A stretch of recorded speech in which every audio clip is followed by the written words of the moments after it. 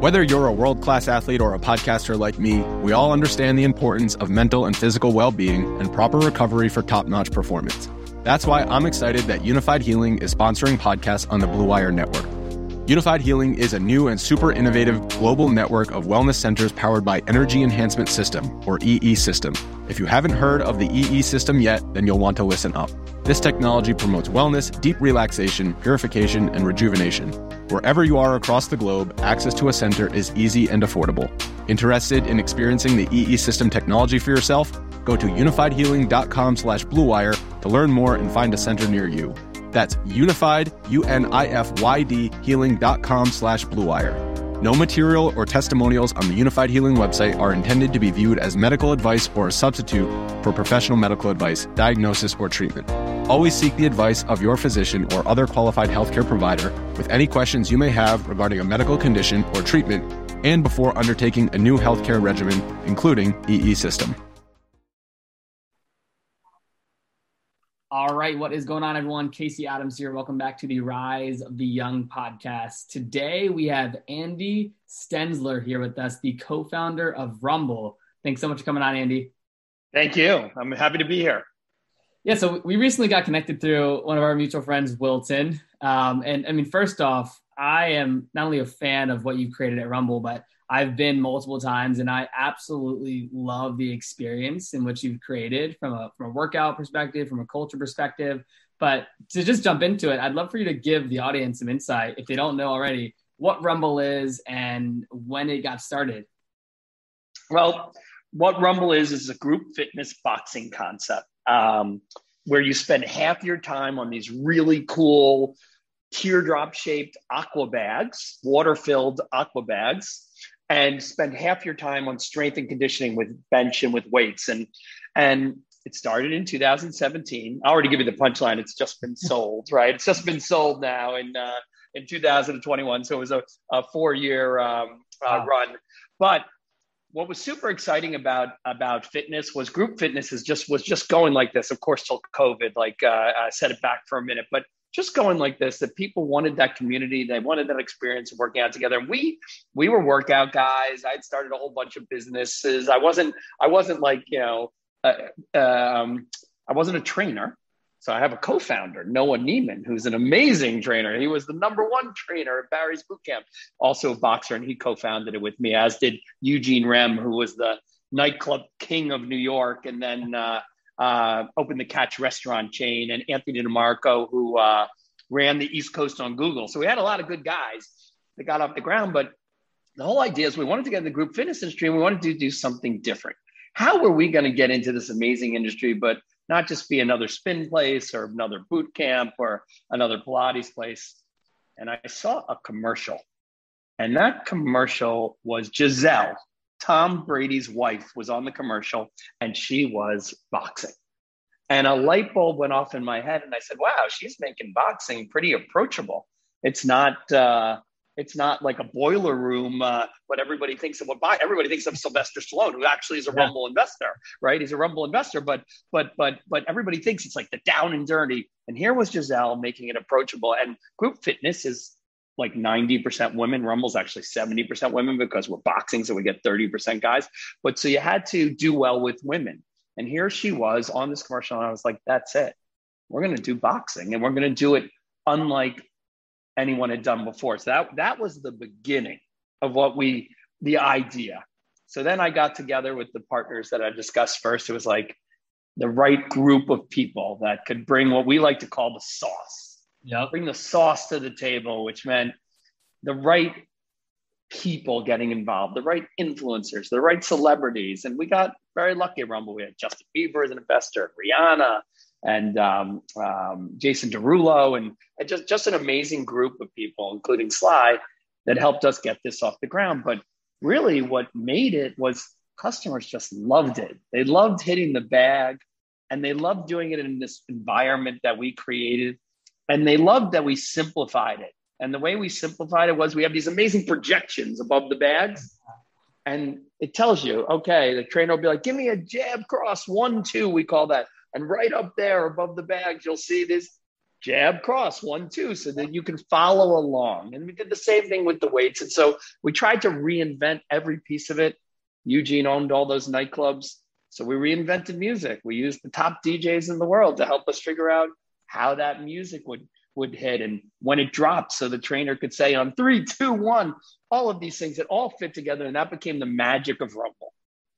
I love that. And again, like I said at the beginning, that experience that you just laid out is not only incredible, but it's a different type of energy that I've never experienced anything close to it when it comes to group workouts or anything that's, again, working out in a group setting. But I wasn't aware. So you guys recently had an acquisition, is that right? Yeah, so we sold the brand Rumble to Exponential, which is the largest group fitness company in the world. They've got 8 other brands. We're the 9th brand. They've already sold hundreds of Rumble locations since we've done it. So there's going to be these Rumbles all over the world. So I feel really good about that. Like it's nice to have an impact on society, and now to be able through Exponential to have this impact across the globe at such a faster rate than we could have ever done on our own. So that's really exciting. So we're still here. I'm in Rumble's New York offices right now, but helping out. But at the end of the day, they're able to bring Rumble to the world very, very fast. And so there's nothing that you can be prouder about than you're going to be impacting these people across the world. And then hopefully, Casey, people all over will have that same feeling that you have. Like, this is amazing, because if you could make working out fun, so many more people would do it so much more often. And we were really focused on, hey, this has to be so fun so that people will stick with it. And I think we were able to accomplish that. Absolutely. So Andy, before Rumble, like, how did your entrepreneurial journey begin, and how did it end up leading to Rumble?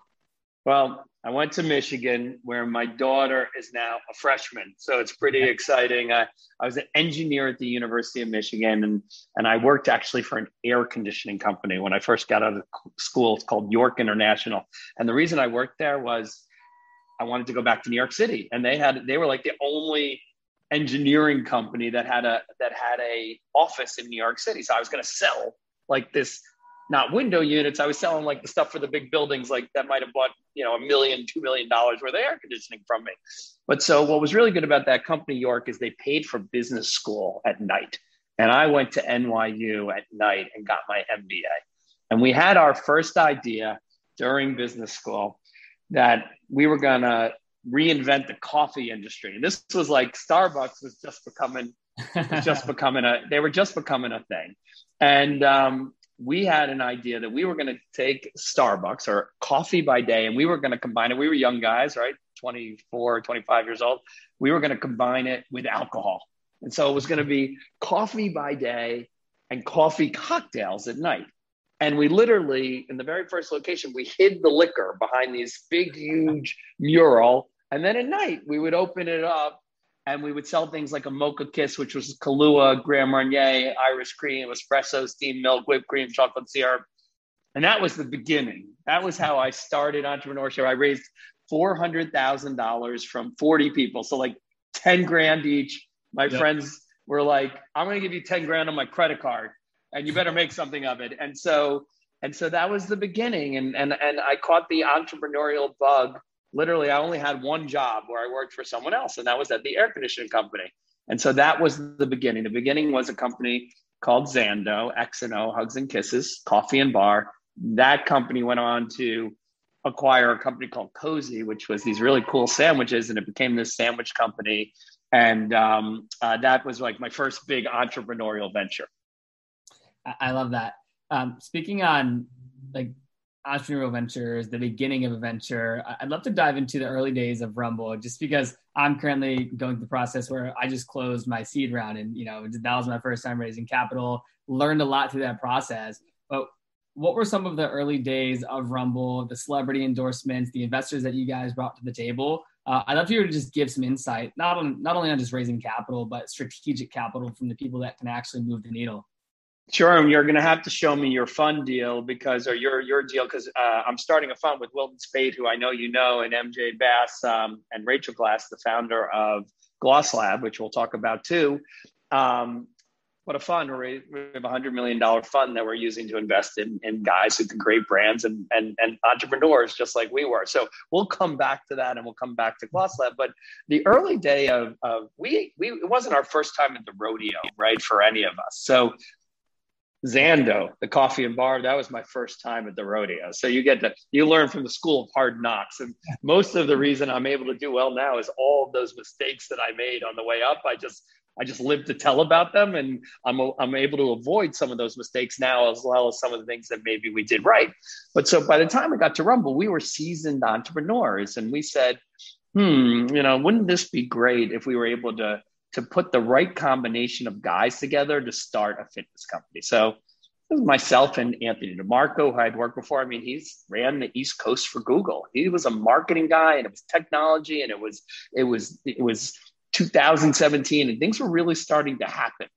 And then there was Eugene Rem, the nightclub restaurant guy, and then Noah Neiman, the fitness guy. So first we had to get those players together. Once we had those players together, we had a track record at this time. So we just needed, I think, $2 million that we could have funded ourselves, but we wanted the right investors to be in it from the start. And because we had done well and knew a lot of people, some of those investors were celebrities. Like Sylvester Stallone was one of the first investors in Rumble. But so if I think back to 2017, the punchline is we opened the place on a block from where I'm sitting now on 23rd between 5th and 6th. And if you had put in your business plan what that place ends up doing, they would have crumpled it up and threw it in the garbage, right? The place goes on to do $7 million in revenues, makes it the number one group fitness place in the world of anybody's kind. And that happens in its first year. It really became a phenomenon. And it became a phenomenon from the right branding, the right marketing, the right PR. My wife's firm, London Misher, PR does all of my PR. So I married my publicist. So another story. But so it was the right to hit the ground running. It was all of these things, but I like to tell a story. And my story is in 2017, Instagram marketing was just getting going. Yeah. And I had two millennial partners, Eugene and Noah. And I was like, look, I think we're going to build this thing on the back of Instagram.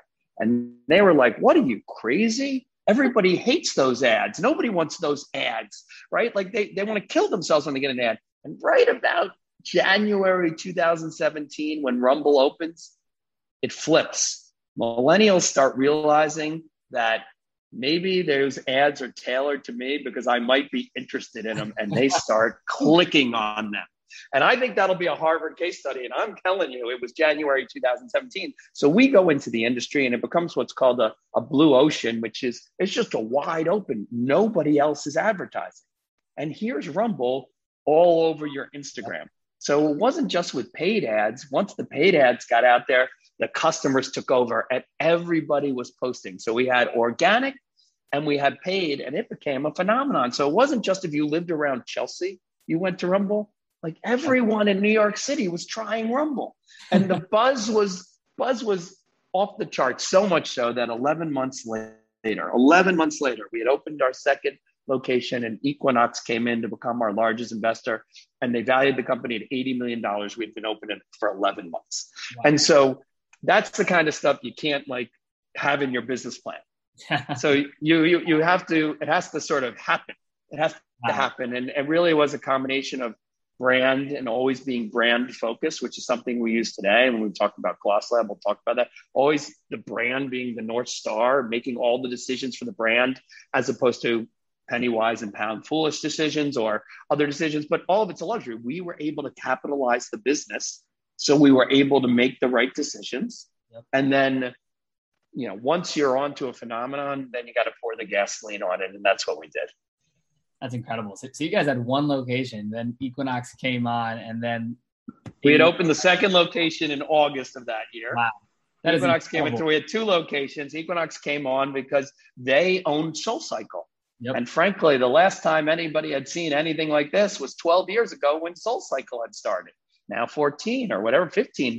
But so they had seen it, and they had gotten into SoulCycle when SoulCycle had 8 locations. So they figured, maybe we should get in when this one's got 2 locations. And I think it's shown they were right. Rumble had legs, and we started opening across the country. That's awesome. What is Gloss Labs? I know you've been bringing it up a couple of times. I'd love to learn more about this. This is your new venture. Is that correct? Well, yes. Well, I'm your guy now for boxing classes or for manicures. I'm telling you right now, all these entrepreneurial ventures have some of the same principles that we're able to do. So maybe Rumble had Justin Bieber, and Gloss Lab has the chain smokers as investors, right? And it's even got people like Mark Sanchez, the former Jets quarterback, or Amari Stoudemire, the famous Nick. It's like it goes on and on with the great people that are involved in that. But what is it? There was a founder, and her name's Rachel Glass, and she had an idea. She was a germaphobe. My joke is actually now everybody's a germaphobe. Before COVID, Rachel was a germaphobe. So what does that mean in nail salons? It means no water, because water is a breeding ground for bacteria. So there's no big bowl of water for your pedicure when you walk in. There's a different method that we use. The triple clean method doesn't involve water. So she had this idea, hygiene focused. The second thing she had was people get their nails done a lot. Why shouldn't it be a membership model? So half of our business is unlimited manicures and pedicures, $135 a month, subscription model. People love subscription models. That is incredible. The third thing I'll credit my wife, my publicist, for was when I first told her I was looking at this business to partner with Rachel, she said, Andy, I love it because no one knows the name of the manicure place they go to. They go to this place on the corner or that place. And she said, I go to the least disgusting one. So she goes, your choice is either the least disgusting one or the Four Seasons. There was no brand in between. And the founders of Dry Bar, which is this blow dry place that had done phenomenally, were investors in Rumble. So I had watched what Dry Bar did, and this looked very, very similar on the nail side of the business. And then the fourth thing was, if you could do all of that stuff, you could have a great CPG product business, a direct-to-consumer product business where you can do hand creams, foot creams, anything related to hands and feet. So we partnered with Rachel, MJ Wilton and I, and Rachel Glass, and we went out and we raised $10 million from people that I'll call bring the sauce, celebrities, influencers, financial people, captains of industry, titans, Goldman Sachs people, individuals, things like that. And Live Nation is an investor in Gloss Lab. So we put all of that together, and here we go. We've got 20 leases signed across New York, Washington, D.C., and Maryland, Florida, and soon to be Dallas and Houston. And Gloss Lab's about to be a very, very fun thing. And so I love it because it's so different than boxing. Yeah. What's not different is it's building a brand. And what does it take to build a brand? I don't care whether it's a tech brand or a four-wall brand, or in this case, a DTC and four-wall brand. How you architect that so that you can amplify the brand and grow and execute it, surround the team with the right construction people, the right finance people, the right legal people, all these things that we've sort of built over time. We've now snapped them on the Gloss Lab, and it's really, it couldn't be more fun. So the same, my joke is the same models that we're calling, I've named for the free classes of Rumble, they're calling for the free manicures. So that's when you know, when the models are calling you and you're not calling the models, you know that you're doing something right. That's incredible. Well, congratulations on that. That sounds like you guys are up to something very cool. And even like when you say that, I relate, like my girlfriend, right? We go get her nails done. I'm a huge fan of pedicures, and I don't know where we go. I don't know how, maybe we go once, maybe twice a month, but you guys are really carving out a whole new industry that as a consumer I feel like needs to be done. So congratulations on seeing. Well, it's funny. It's funny you bring it up because we had a TikTok video go viral already. It's got 2 million views. And the premise of the TikTok video is, I know you know Ben Kaplan from Fuck Jerry. He's in the video. And Wilton Speight, the former starting quarterback of Michigan, well, he's in the video. But the whole premise is they're having a guys' night out. I've seen. And then we tell so they have this amazing guys' night out. We tell the story in the next video where one of the girlfriends is walking by and she catches them having the guys' night out, and they're getting pedicures, right? That's what they're doing at the guys' night out. But it's a great video of these guys getting manicures and pedicures. And what makes something go viral on TikTok right now? I can't tell you, but I can tell you that one did. Yep. And it was an idea of our interns, because who's gonna come up with the right and our young social media director, Danny, who's going to come up with these ideas if it's not the young people and the interns? It's not going to be me. And so we caught the viral wave on TikTok, and it's just been a really, really fun ride. And just to tie it into what you were talking about, and then Dude with Sign, he held up a sign outside that said, normalize manis and petties with the guys, right? So we got this little guy thing going on, and PK Subban, the captain of the Devils, comes in all the time. So it's just been a fun thing. And like you say, why shouldn't you go with your girlfriend and get a manicure, pedicure? Yeah, I love that. Do you guys have a location in LA currently? Not yet. The first 3 locations are in New York, and then a whole bunch are coming to New York City. Then a whole bunch are coming to Miami Beach, and then a whole bunch are coming to Washington, and then Texas. And then I'm sure that LA will probably be the next market after that. They always used to say, and COVID screwed with this a little bit, to build a national brand, you got to be popular on both coasts. So Rumble, of course, is in LA and Rumble's in New York. Well, Texas and Florida sort of, took over during COVID, right? So we've modified that old adage, that old saying, and said, well, be a national brand, you got to make it in Texas and Florida also, because that's where the world sort of went during COVID. And so hopefully LA will be coming as the market after this. Yeah. Speaking of COVID, I'd love to get into how you guys at Rumble pivoted during that time, right? Because I remember as a consumer, right, you guys were doing some outdoor classes, and I can imagine how you guys had to move on your feet very quickly to adapt to the market. But like, what were some of the biggest hurdles that you dealt with throughout that phase where people couldn't do indoor workouts and you really had to take a step back and rethink your entire model? Right. I mean, no one in the world was prepared, right? So you get anyone who says they were prepared for that pivot, no one was prepared. You really had to pivot. So we looked at it like any brand should. We needed to stay in contact with our customer. So what did that mean? Like, what could we launch right away? Well, IGTV, right? Just free. Just everybody's going stir crazy in their house. Let's be an answer for them to getting their workouts done. I think we had 10 or 15 videos go over 1 million views. Wow. on IGTV. And that was a way to stay in contact with your customer. Then you had a little more time. So it's like, okay, let's modify Rumble. Although everybody loves the inside and the crazy feeling you get and not having to wear headsets like you do outside, we've got to modify this concept for outside, like we did in your neck of the woods in Santa Monica. And we had a bunch of outdoor locations. So you had to say, we have to bring the brand to where the people are. And so that's what we did. So we built a robust business that's now turned into Rumble TV today. And so that becomes a chunk of the business that we expedited, that grew much faster, just like Peloton sort of, their business plan got expedited, I'd say, by 5-10 years. Because of COVID, we had to pivot and expedite our plan like that. So we went and met the customer where they were. That's what I would say we did.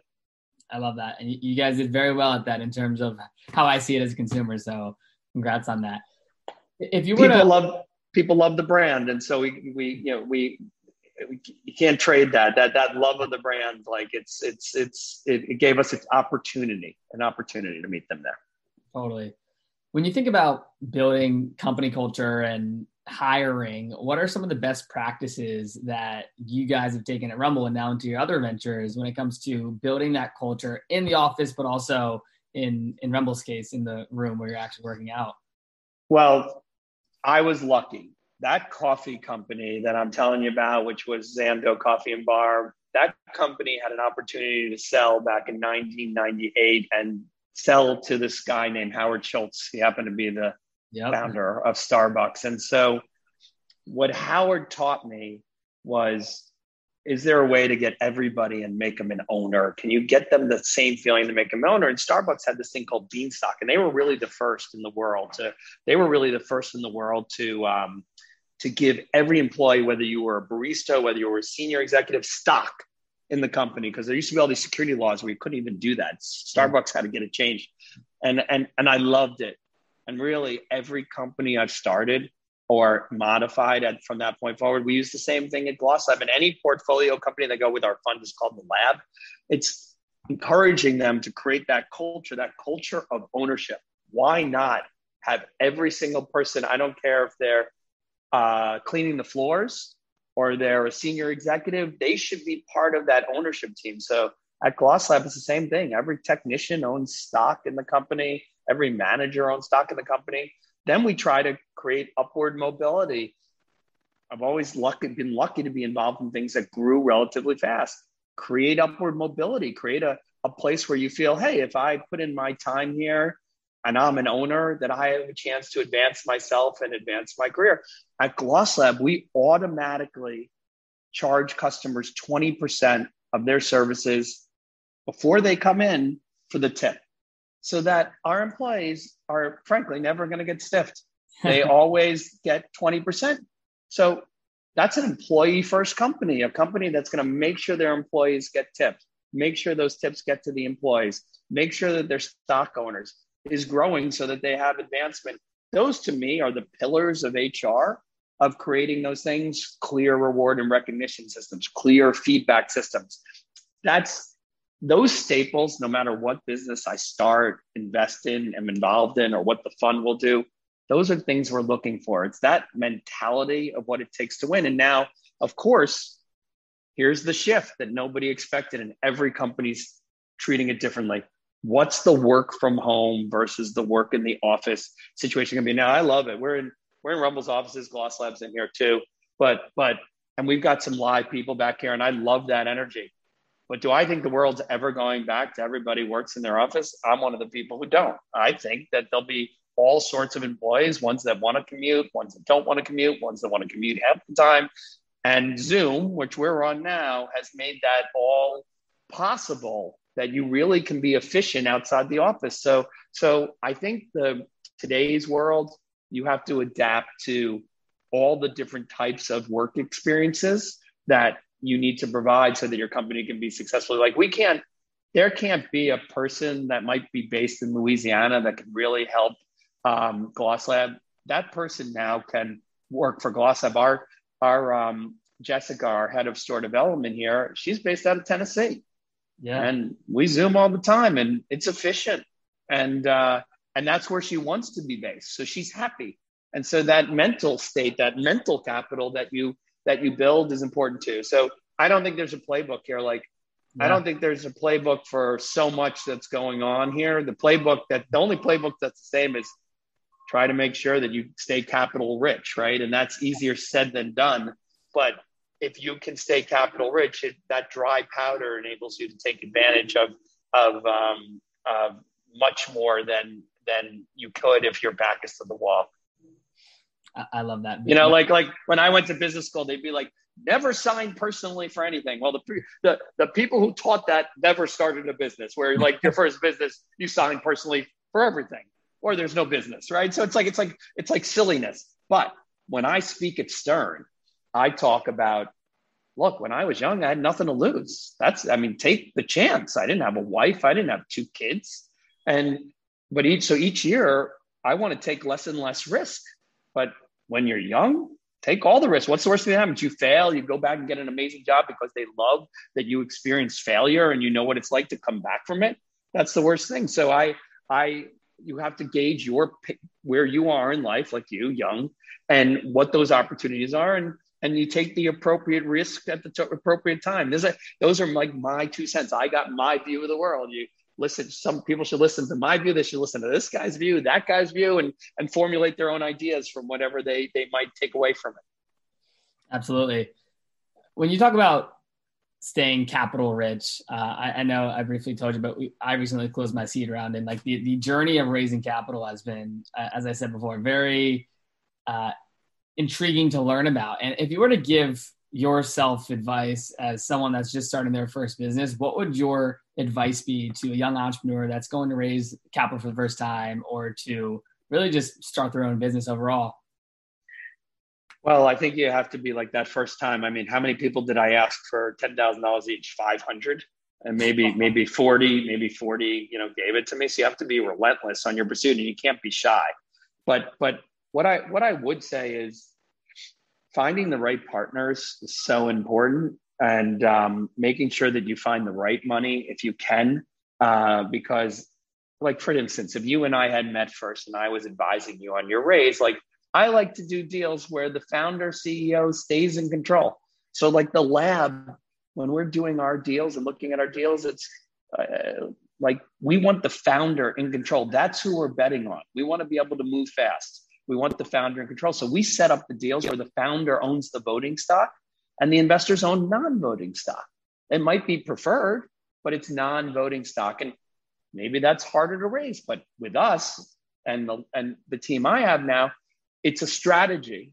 And our strategy is we're backing individuals. Like I'm backing Casey. That's who I want to back. I don't want to back the venture capital company that can throw Casey out tomorrow if they don't like him after 2 months because they've got so many covenants built in the deal. This is all utopia, but it's not impossible. I mean, Mark Zuckerberg, he has the control of the company, the voting stock. The Google guys, Sergey, they controlled the company from day one, and they were able to raise the funds where they were able to maintain control. And I would argue that if Mark didn't have control or Larry and Sergey didn't have control, that those companies wouldn't be where they were. And that's maybe a great example, Steve Jobs, right? They fired him, he's gone for 5 years. They had to bring him back. Like, I mean, think of if none of that stuff had happened because he didn't set it up that way where he didn't have control. Now he still pulled it off. It's the number one company in the world, but wow, for 5 years, Apple's tooling around because they weren't betting on the right guy because some venture capitalist threw him out. You know, like it's like, so we like to bet on the people. We like to set up the deals on that. And we're willing to take that risk for speed of decision-making and mental capital where the founder feels like they can make the decisions and they're not getting second guessed. But we also love the people we back are ones who listen. We need listeners because when we do deals, we don't typically have the rights to do anything. We just need people who listen, who want to listen because they think it's the right thing for their company. Absolutely. Well, Andy, last question before we wrap up here, and that is just if you were to go back in time and give yourself personal advice up until this point, what would it be and why? I mean, there is so many mistakes that I've made over these businesses, like 20 plus years that I've been doing them. I don't know that I can point to one. I'm gonna focus back to the core things that are important to me. The right people that you want to work with because life's too short. So finding that right chemistry, there's so many stories about these partners can get along or they were best friends or whatever. Finding the right, and it's hard to do, the right chemistry is as important as anything. And then finding the right way to capitalize the company, it always comes back to that in the beginning. It always comes back so that you have the flexibility to win. And so many fail that are great ideas because they didn't have the ability to capitalize. So if you can't capitalize it, find someone and give them some equity who can. Like I share the pie. Yep. Share the pot. I mean, I'm a sucker for that. I've always had partners in all my businesses and I love it because that's the energy that I love. I love that feeding off each other, like with MJ Bass here and Wilton here and Rachel at the lab and Ashley Camarini, who's my right-hand woman at Rumble, who's now the CEO of Rumble, and like feeding off each other. So I'd say try to make those right decisions, try to stay capitalized. It gives you the opportunity to fail if you have those two things and you're going to fail. So you got to be around to talk about it. You failed, but you didn't go bankrupt. You failed and you pivoted. You failed and you pivoted. If you can stay alive, you got a chance to win. Absolutely. Well, Andy, before we wrap up, where's the best place for everyone listening to follow you, to stay in touch with your journey and everything that you're building? Instagram. You can find me. I'm Stens18. It's my lucky number. I'm on Instagram. Feel free to DM me. If you've got a great idea that you feel needs capital at any stage and you feel that your company can be a brand, because that's what we're trying to do with the lab, use our formula that I described today to create a brand. Feel free to DM me the idea. We're looking at all sorts of companies and look, a lot of people helped me on the way up. I try to get back to everybody I can because so many people helped me and I wouldn't be sitting here today if they didn't. Absolutely. Well, Andy, thank you so much for coming on the show. I'll make sure to link everything down below, and I look forward to seeing you soon when I'm in New York. All right, perfect. We'll do a Rumble together.